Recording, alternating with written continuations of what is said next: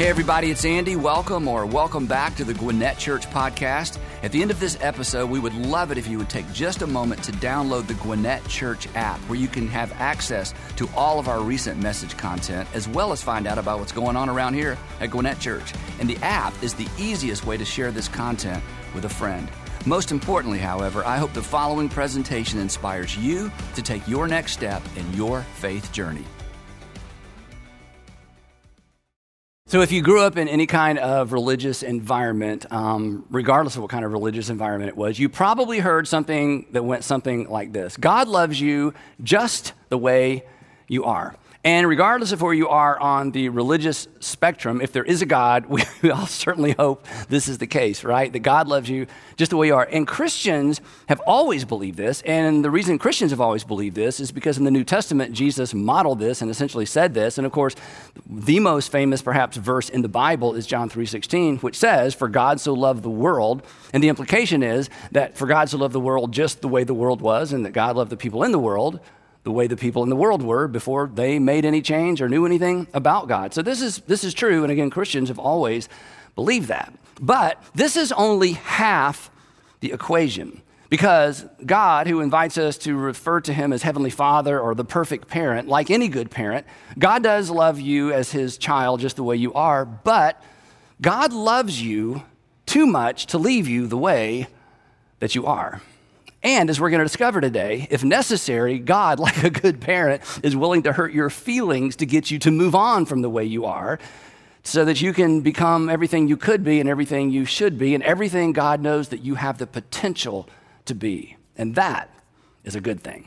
Today, we're in part 2 of our series, Paper Walls, moving beyond the excuses that hold you back. As we said last time, there are things that we should carry forward season to season, year to year, and then there are some things that we should leave behind. And this series is about one of those things that we should all leave behind, specifically our excuses. Excuses are strange things. Excuses, we've said, are kind of like paper walls. From a distance, they seem like actual obstacles that keep us from doing things, that keep us from moving forward, that cause us, to lose all kinds of opportunities. But they seem so real, they seem so intimidating that, again, we just don't go charging through those paper walls that are actually excuses. From a distance, again, they seem like actual obstacles. From a distance, they actually sound like, and we referred to them as actual reasons. Now, if you think about it, there's a very fine line between an excuse and a reason. One disguises itself as the other, and then over time in our conversation and in our responses to people, our excuses that sound like reasons, they become our becauses. And all of us, every single one of us, have a short list or maybe a long list of becauses that we retreat to or we actually hide behind. Why don't you exercise? Because. Why don't you eat better?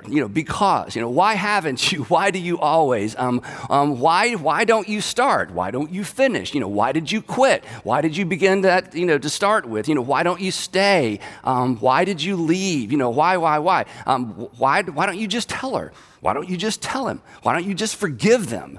And whenever these questions come up, we never say, well, I don't know, because we're rational people. We have a reason, and our reason always begins with because. So we have a list of becauses. But the truth is, and this is what we're going to talk about for the next few minutes, our becauses aren't always the causes, right? There's a difference between a because and the actual cause. It's an excuse oftentimes that's masquerading as a cause. It's actually just a paper wall, a manufactured cause. And our language with this tips us off, as we said last time. And when we catch somebody else, trying to masquerade an excuse as a reason, what do we say? We say, you're just making stuff up. We say, you're actually just making excuses. You have manufactured a reason, and it's not really a reason. It's a paper wall that you're hiding behind, cowering behind, but you're trying to pass it off as something that is real, that's an actual obstacle. And the truth is, and this is kind of where we landed last time, the truth is, and this is difficult to admit, that our excuses are really just lies that we tell ourselves about ourselves. And then, and here's the strange thing about, human beings, there are lies that we tell ourselves about ourselves, and then we believe them. We believe those lies, and we are so convinced that we can be convincing. So last time we were together, I asked this pesky question that we're going to come back to throughout this series, and the question is this. Is it possible, would you be willing to consider, is it possible that some of, not all of, that some of your well-rehearsed reasons, your becauses, are actually just excuses? That some of your go-to becauses are actually just paper walls. Paper walls constructed of things that people told you, perhaps of things that people called you, things that people labeled you. Is it possible that you've actually invented reasons to defend certain behaviors, certain reactions, certain overreactions? You know, why do you always react that way? Why do you always say that? Why do you always respond that way? Because.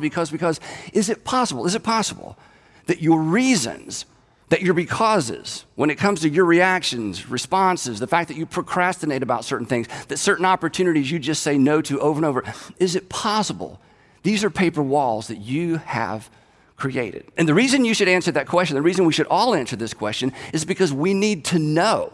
And there's several reasons we need to know. If for no other reason, we need to know because other people know. Other people know when we're trying to pass an excuse off as a reason. I mean, they see through that, and the reason you know they see through it, and the reason we should assume they see through it, is because we see through it when other people are doing that as well, right? I mean, other people can tell when you're manufacturing a reason. The other reason to know is that people who make excuses, and you know this, you've seen this, people who make excuses rarely make much of a difference. And you don't want to get to the end of your life and have missed an opportunity to make a difference because you cowered behind and lived behind something you manufactured and considered an actual obstacle. People who make excuses about anything in life, generally speaking, they rarely make much of a difference. And this is harsh to say, but at the root of a lot of our excuses that we pass off as reasons is a bit of selfishness. And if you live for yourself, you only have yourself to show for yourself in the end. And then there's another reason why we should face up to the fact that we're creating these imaginary obstacles. If you're a Jesus follower, there's a really big reason. Because there's a relationship, and we talked about this last time, there's a relationship between your ability, between my ability, not our willingness. There's actually a relationship between our ability to follow Jesus and our willingness to acknowledge our excuses, our paper walls. Because over time, excuses become bosses. Excuses become bosses. They tell us what we can do, what we can't do, what we can try, what we shouldn't try, who we should approach, who we shouldn't approach, the opportunities we should take advantage of, the opportunities that we shouldn't take advantage of. Our excuses become little kings, little tyrants, little lords, that we can't actually follow Jesus, even if we're willing to. We can't actually follow Jesus if we're living behind paper walls, if we're allowing our excuses to be the lords of our lives. So, of course, it would make sense that if God is our Heavenly Father and has invited us to refer to Him as Heavenly Father, doesn't it make sense that our Heavenly Father would call us out, would call our bluff, would say, hey, He would say to us what we say to our kids or, our good friends when we're comfortable. Doesn't it make sense that our Heavenly Father would say, hey, stop making excuses. Stop making excuses, not because I'm angry with you. Stop making excuses because I know what you have the potential to do, and I know what you have the potential to accomplish. I know what's on the other side of this if you will stop living behind your paper walls and running to your well-rehearsed becauses. Now, here's something that may take you by surprise or maybe a little bit shocking. If you take this idea and follow Jesus through the Gospels, you will be shocked at how many times He calls people out in this regard. And He rarely calls them out gently. As strange as it sounds, sometimes Christ comes across very un-Christ-like. But that's what someone who cares, who genuinely cares about a person, actually does. A couple of quick examples. One day, Jesus is going along, and He either recognizes someone or sees someone, but for whatever reason, he actually invites this man to be his follower. Now, when we read that, we think, oh, that's cool. That's an interesting thing. Hey, come be my follower. But no, imagine, this is the first century. This is actual physical Jesus with actual physical followers. So when he would say, follow me, he didn't mean, commit your life to me. He meant like, when I leave this town, I want you to get your stuff and leave this town and follow me. So he is inviting this person to become like one of his core people. It's the opportunity of a lifetime. And I don't know if you remember how this gentleman replied. The text says, but he replied, I would love to, great idea, but Lord, first, let me go and bury my father, which sounds so reasonable. And the way we think is this. Oh, okay, you need to bury your father. So today's Tuesday. So is the funeral Thursday? Is the funeral Friday? Is the funeral Monday? But that's not what's going on, because in this culture in ancient times, when someone died, you buried them immediately. So this gentleman's father had not passed away. In other words, he's not on the dining room table at home, waiting to be buried while this guy's out wandering around listening to somebody give speeches, TED Talks and, giving these presentations. If this guy is out in the community listening to Jesus, his father isn't dead. His father is still alive. But he wants to delay until his father passes away. And then he's like, and then once my father passes away, it could be a year, it could be 5 years, Jesus, I'm going to track you down, hey, and I'll catch up and I'll be your follower. And clearly, Jesus sees through this. This is an excuse. Clearly, this man feared something. We don't know what it was. Some scholars say maybe he feared losing his inheritance. If he wasn't at home when his father passed away, his brothers, may take advantage of the situation. We don't know. But what Jesus says is, hey, I'm asking you to follow me now. I'm not asking you not to come home when your father dies. I'm not asking you to abandon your family or be irresponsible. I'm asking you to do something now. And you're using your father as an excuse, because Jesus knew that later would be too late. Isn't it true that opportunities come and opportunities go, and Jesus would be gone? Now, if you grew up in church, you might remember Jesus' reply. Do you remember how Jesus responds? It's so Christ-like. He says, let the dead bury their, can you imagine anything more harsh? Let the dead bury their own dead, but you go and proclaim the kingdom of God. It's like he just calls this guy out right in front of everybody. You're making excuses. I'm inviting you to something big. I'm inviting you to your name and lights. And your fear of missing out is robbing you of something on the other side of this excuse, and you're going to look back and regret this for the rest of your life. So yeah, I'm going to be harsh. I'm calling you out because I don't want you to miss out, because this opportunity is going to come, and this opportunity is going to go, and this opportunity is going to go when I go. And do you remember what this guy's name was? No. Nobody does. We don't know his name. So after Jesus calls him out, there's another guy in the audience who, got a little bit excited, and just wasn't thinking it through. And he raises his hand and he actually volunteers. So another guy says, well, Jesus, if he won't, I will. I'll follow you, Lord. And then he looks around, he catches himself and he looks at Jesus, kind of motley crew. And then he, I guess, remembers some of the rumors. He says, but first, I'm in, but first, hey, let me, if I could, let me go back and say goodbye to my family. Again, this seems so reasonable. But don't all of our excuses seem reasonable? Isn't that the nature of an excuse? That when it comes out of our mouth, we expect everybody to go, oh yeah, no problem. I get that. I understand why you won't. I understand why you do. I understand why you can't quit. I understand why you started. I understand. It always sounds reasonable. But Jesus knew this is an excuse. Besides, go back and say goodbye to your family. Think about what Jesus and his guys did. And they had left their families. They missed weddings. They missed funerals all the time, right? In fact, they were probably, and possibly, I should say, disowned by their families, some of Jesus' disciples, in order to protect their families. So Jesus, again, he doesn't say, I understand. He calls them out. He says, no one. So harsh. No one who puts a hand to the plow and looks back. And again, for us, it's like, what? So what he's referring to is in ancient times, you plowed a furrow. And in that part of the world, if you've been there, it's very, very rocky. And so when they plowed a furrow to plant seed, they set their eyes on something directly ahead, and you never took your eye off that post or that tree or whatever it was you were looking at. And that ensured that your furrow was straight.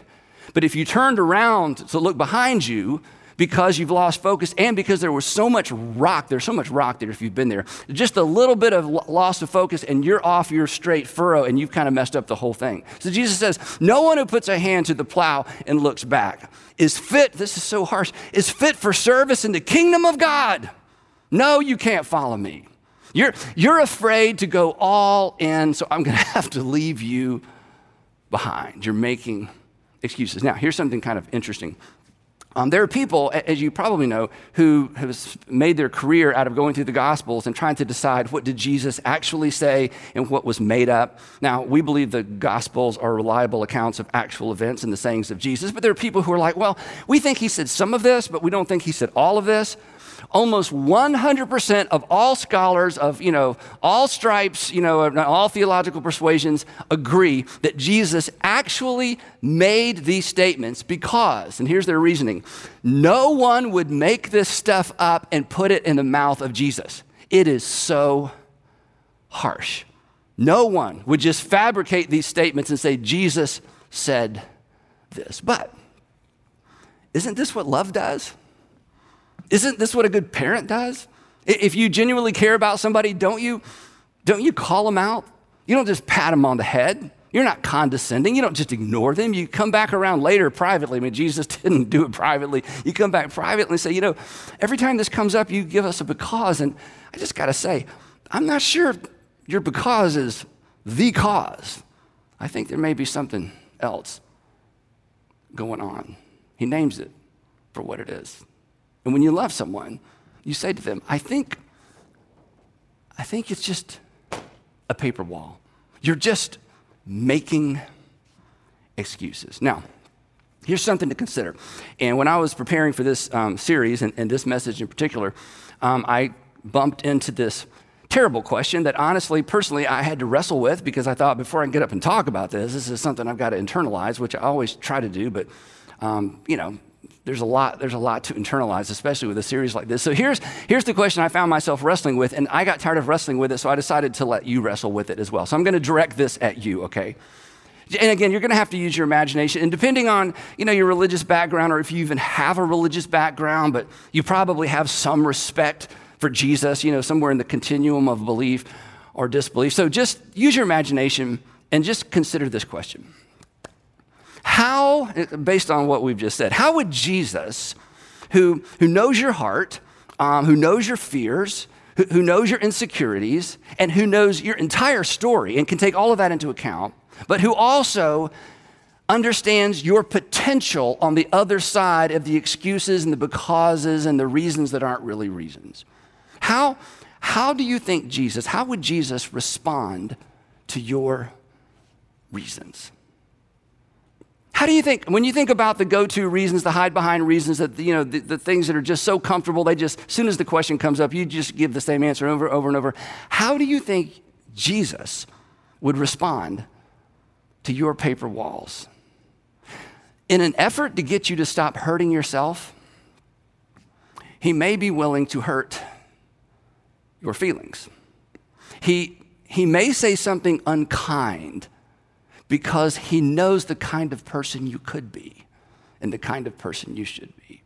Well, what if there really is a God who invites us to call him Heavenly Father and Jesus really is his son, and in some kind of mystical, intangible, I can't explain it way, what if God really can see what's on the other side of this for you and he loves you? How does a good God, how does a good Savior respond to your becauses, your reasons, your excuses, your paper walls? Jesus may actually tell you a parable. He would do that from time to time when people ask difficult questions that he wanted to give a complicated answer to and leave them thinking. A parable, of course, is a made-up story. There aren't true stories. Jesus would make up these stories. Jesus wrote fiction. Think about that. He was a fiction author. Jesus would make up stories, and a parable is a made-up story in order to make a very specific point to a very specific group of people. So perhaps when Jesus heard your reasons that aren't really reasons, your becauses that aren't the causes, perhaps he would tell you a parable, and perhaps he would tell you this parable. And when he began this parable, if he were to tell you this parable, you would say, Jesus, I've heard this before. And Jesus would probably say, well, I want you to listen to it again. But now I want you to listen to this pretty famous parable through the filter of your becauses, your reasons, your excuses, and your paper walls. And Jesus would say this. Once upon a time, because it's a made-up story, once upon a time, there was a very, very wealthy man, and he was going to go on a very, very long trip. And he called in 3 of his servants, and he said to his servants, while I'm gone, I'm going to give each of you a measure of my money. It's not your money, my money to invest for my benefit. And then when I get back, I'm going to let you come in and tell me what you did with my money that you invested while I was gone. And he gave each of these 3 servants different amounts, each according to their ability. And then he leaves town, and he's gone for a very long time. And eventually, you may have heard this before, he comes back and he asks the 3 servants to come in and to report about what they've done with the money that he left them to invest. And he was very intentional before he left. He said, I want you to invest this money so that when I return, I'll have a return on my money. Well, the first 2 servants come in. If you've heard this before, they're so excited because they invested well. In fact, the first 2 servants actually doubled their master's money. And when the master hears this, of course, he is delighted, and he says to them, well done, good and faithful servant. You have been faithful with a few things. You did exactly what I asked you to do. You've been faithful with a few things. I'm going to put you in charge of many things. To which they must have thought, well, I don't feel like this amount of money you gave us was a few things. He's like, oh, we're just getting started. Now that I know that you know what to do with my money and how to invest my money, hey, we're just getting started. And come, he says, come and share in my happiness. Come and share in your master's happiness. This is a win-win. It's a win for me, and it's a win for you. And then the 3rd servant, who had been given the least amount to invest, which means he had the least amount to lose, he comes in to give his not so stellar report. And do you know what he brings with him to give his report? He brings an excuse. Now, it's important to know that in every parable that Jesus taught, there was someone in the parable that represented God, and then there was someone in the parable that represented Jesus' audience. In our case, the people in the audience is us. And the God figure, as you probably would guess, is the rich man, and the people in the audience, which is us, are the servants. Master, the servant said, so this is the 3rd servant giving his report. Master, the servant said, before I tell you what happened to your money, a couple of introductory statements. I knew that you are a hard man. You harvest where you have not sown. That is, you don't leave anything on the table as a business person. You harvest where you have not sown, and you gather where you have not even scattered seed. In other words, you don't just take advantage of your own investments. You have figured out how to profit off of other people's investments. Now, let me back up and sort of give you the implication of what he's saying to his master. The implication is this. Master, before I tell you what I did with your money, you need to know it's not my fault. In fact, it's your fault. If you weren't the way you are, I would not have done what I did. I mean, this whole thing was completely out of my control. It's all an excuse. Back to what he actually said. Master, the servant said, I knew that you're a hard man, investing where you have not sown and gathering where you have not scattered seed, so I was afraid. I was afraid. Now I want to hit pause here for just a moment because this is so important for all of us. At the root of just about every single excuse, even the ones that have it because is attached to them, even the ones that we've done such a good job disguising as actual reasons, at the root of every single, or just about every single excuse is a fear, something we fear. The fear of embarrassment, the fear of failure, in some cases, the fear of success, the fear of change, the fear of loss, the fear of admission. If I acknowledge that I'm making an excuse and it's not really a reason, I'm going to have to acknowledge something about myself. And sometimes the most terrifying experiences of a person's life, maybe the most terrifying experience of your life, is acknowledging something about yourself that you've never been willing or able to acknowledge before. Master, he said, I'm afraid. And you know what's so interesting is none of us think we're cowards and none of us think we're afraid of anything. And if I were to say to you, are you afraid? We immediately think of people. I'm not afraid of anybody. I'm not afraid of anything. But is it possible that disguised in our excuses is a fear we've never reckoned with, we've never been willing to acknowledge? And that fear animates and fuels our excuses. And if you're a Jesus follower, it's even more important because Jesus' most oft-repeated command was fear not. I'm afraid, he said. I was afraid, so I went out, and because I was afraid of losing what you asked me to invest, I hid your gold in the ground. See, here is what belongs to you. But don't be mad with me, because ultimately, it's not my fault. It's not my fault. And his master replied, I understand. No worries. Here's a gift card. Get yourself a venti mocha with sprinkles. And he patted him on the head, and he went his way. No, that's not what love does. Are you ready, though? Are we all buckled in? Remember, it's a parable. You wicked, lazy servant. I mean, Jesus wasn't messing around. I mean, everybody's on the edge of their stone or whatever they're sitting on. Like, what? You wicked, lazy servant. So you knew? I mean, you just admitted it. So you knew that I harvest where I've not sown? In other words, I don't leave anything on the table, that I gather where I've not scattered seed? Well, come on. So since you knew that, why didn't you put my money on deposit with the bankers at least so that when I returned, I would at least have received it back with interest? In other words, there is no excuse for this. You allowed your fear to blind you to opportunity.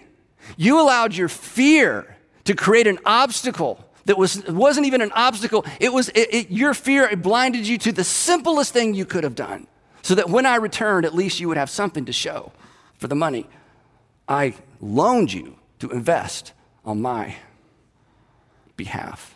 You had an opportunity, but now that opportunity is gone. And then, here's the punchline. I got to remind you one more time. It's a parable. It's not a true story, but it is Jesus telling it. So in the parable, the rich, master turns to his bodyguards and he says, throw that worthless servant outside into the darkness where there will be weeping and gnashing of teeth.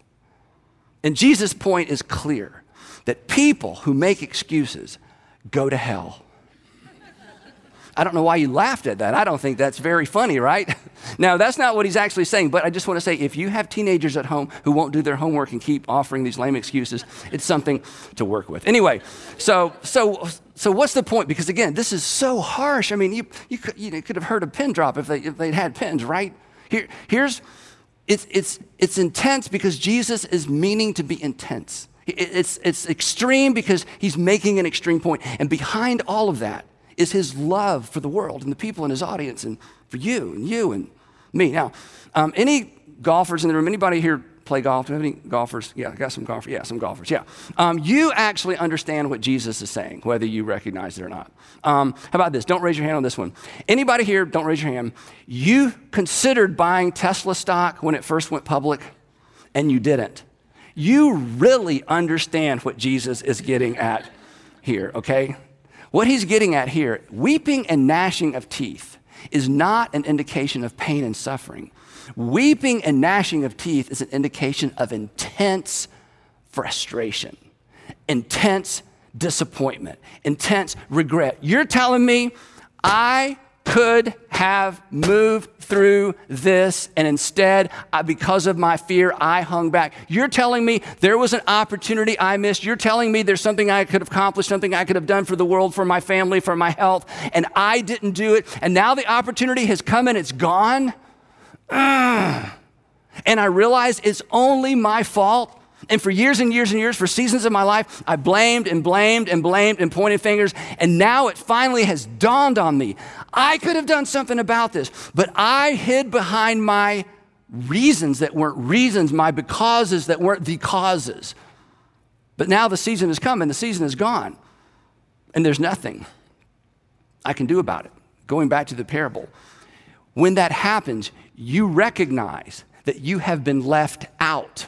This is Jesus' point, that you have been left outside something that you could have participated in. So in the parable, and everybody in Jesus' culture understood this, the wicked, not wicked, but the irresponsible, excuse-making servant is outside the house. He's outside the party, and inside, the master is celebrating with the faithful stewards. On the outside, he's not being punished. He recognizes, I could have gotten this right.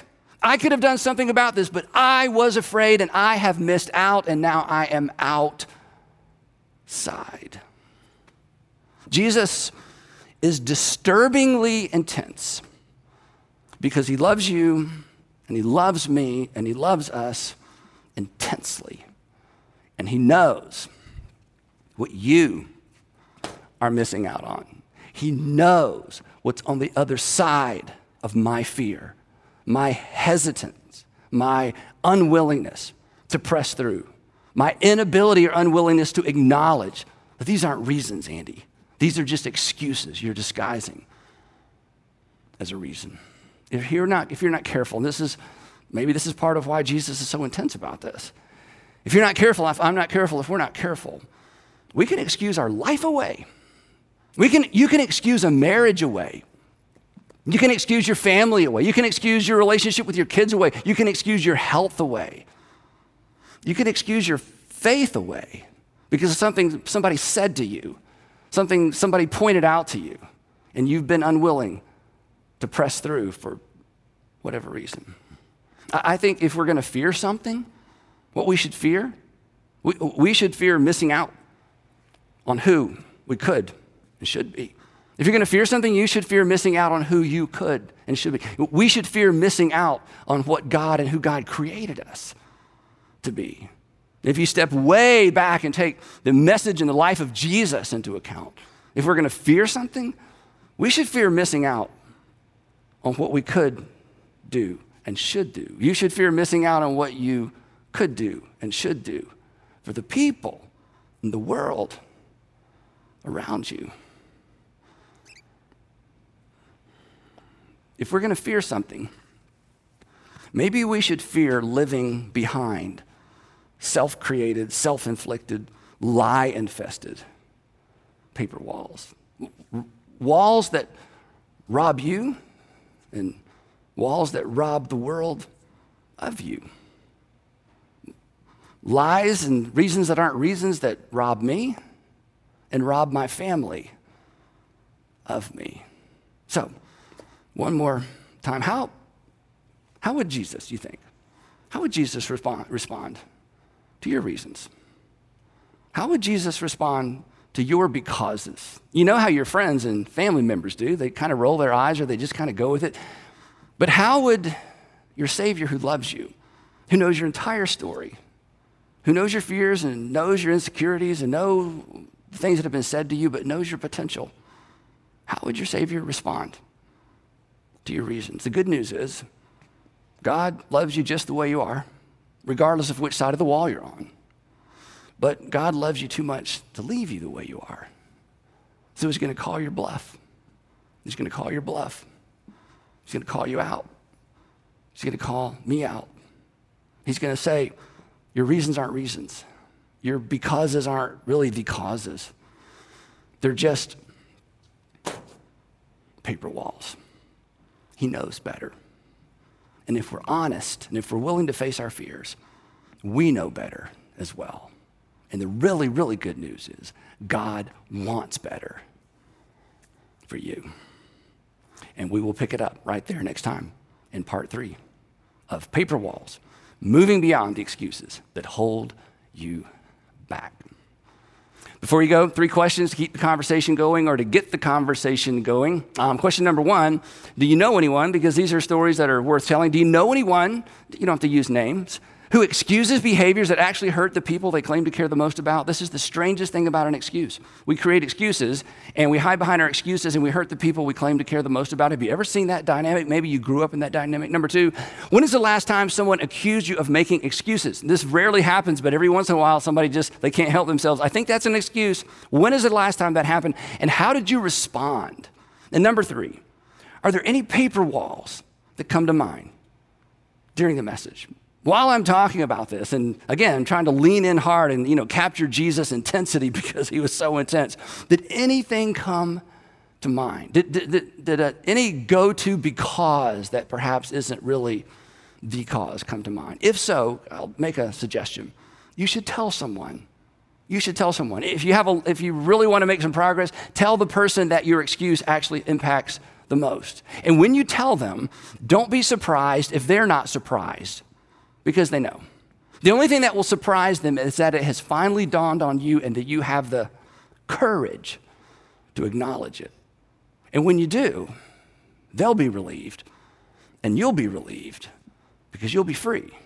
Because as we'll discuss next time, truth actually sets us free. And one of the things that truth sets us free from is our paper walls. Let's pray together. Heavenly Father, thank you for this reminder. Thank you for loving us so intensely that you track us down, you come after us, you surface these ideas, you bring people around us. Sometimes people we love and respect, sometimes people we have little respect for, and yet they say things we need to hear. Give us the wisdom to listen. Give us the courage to respond.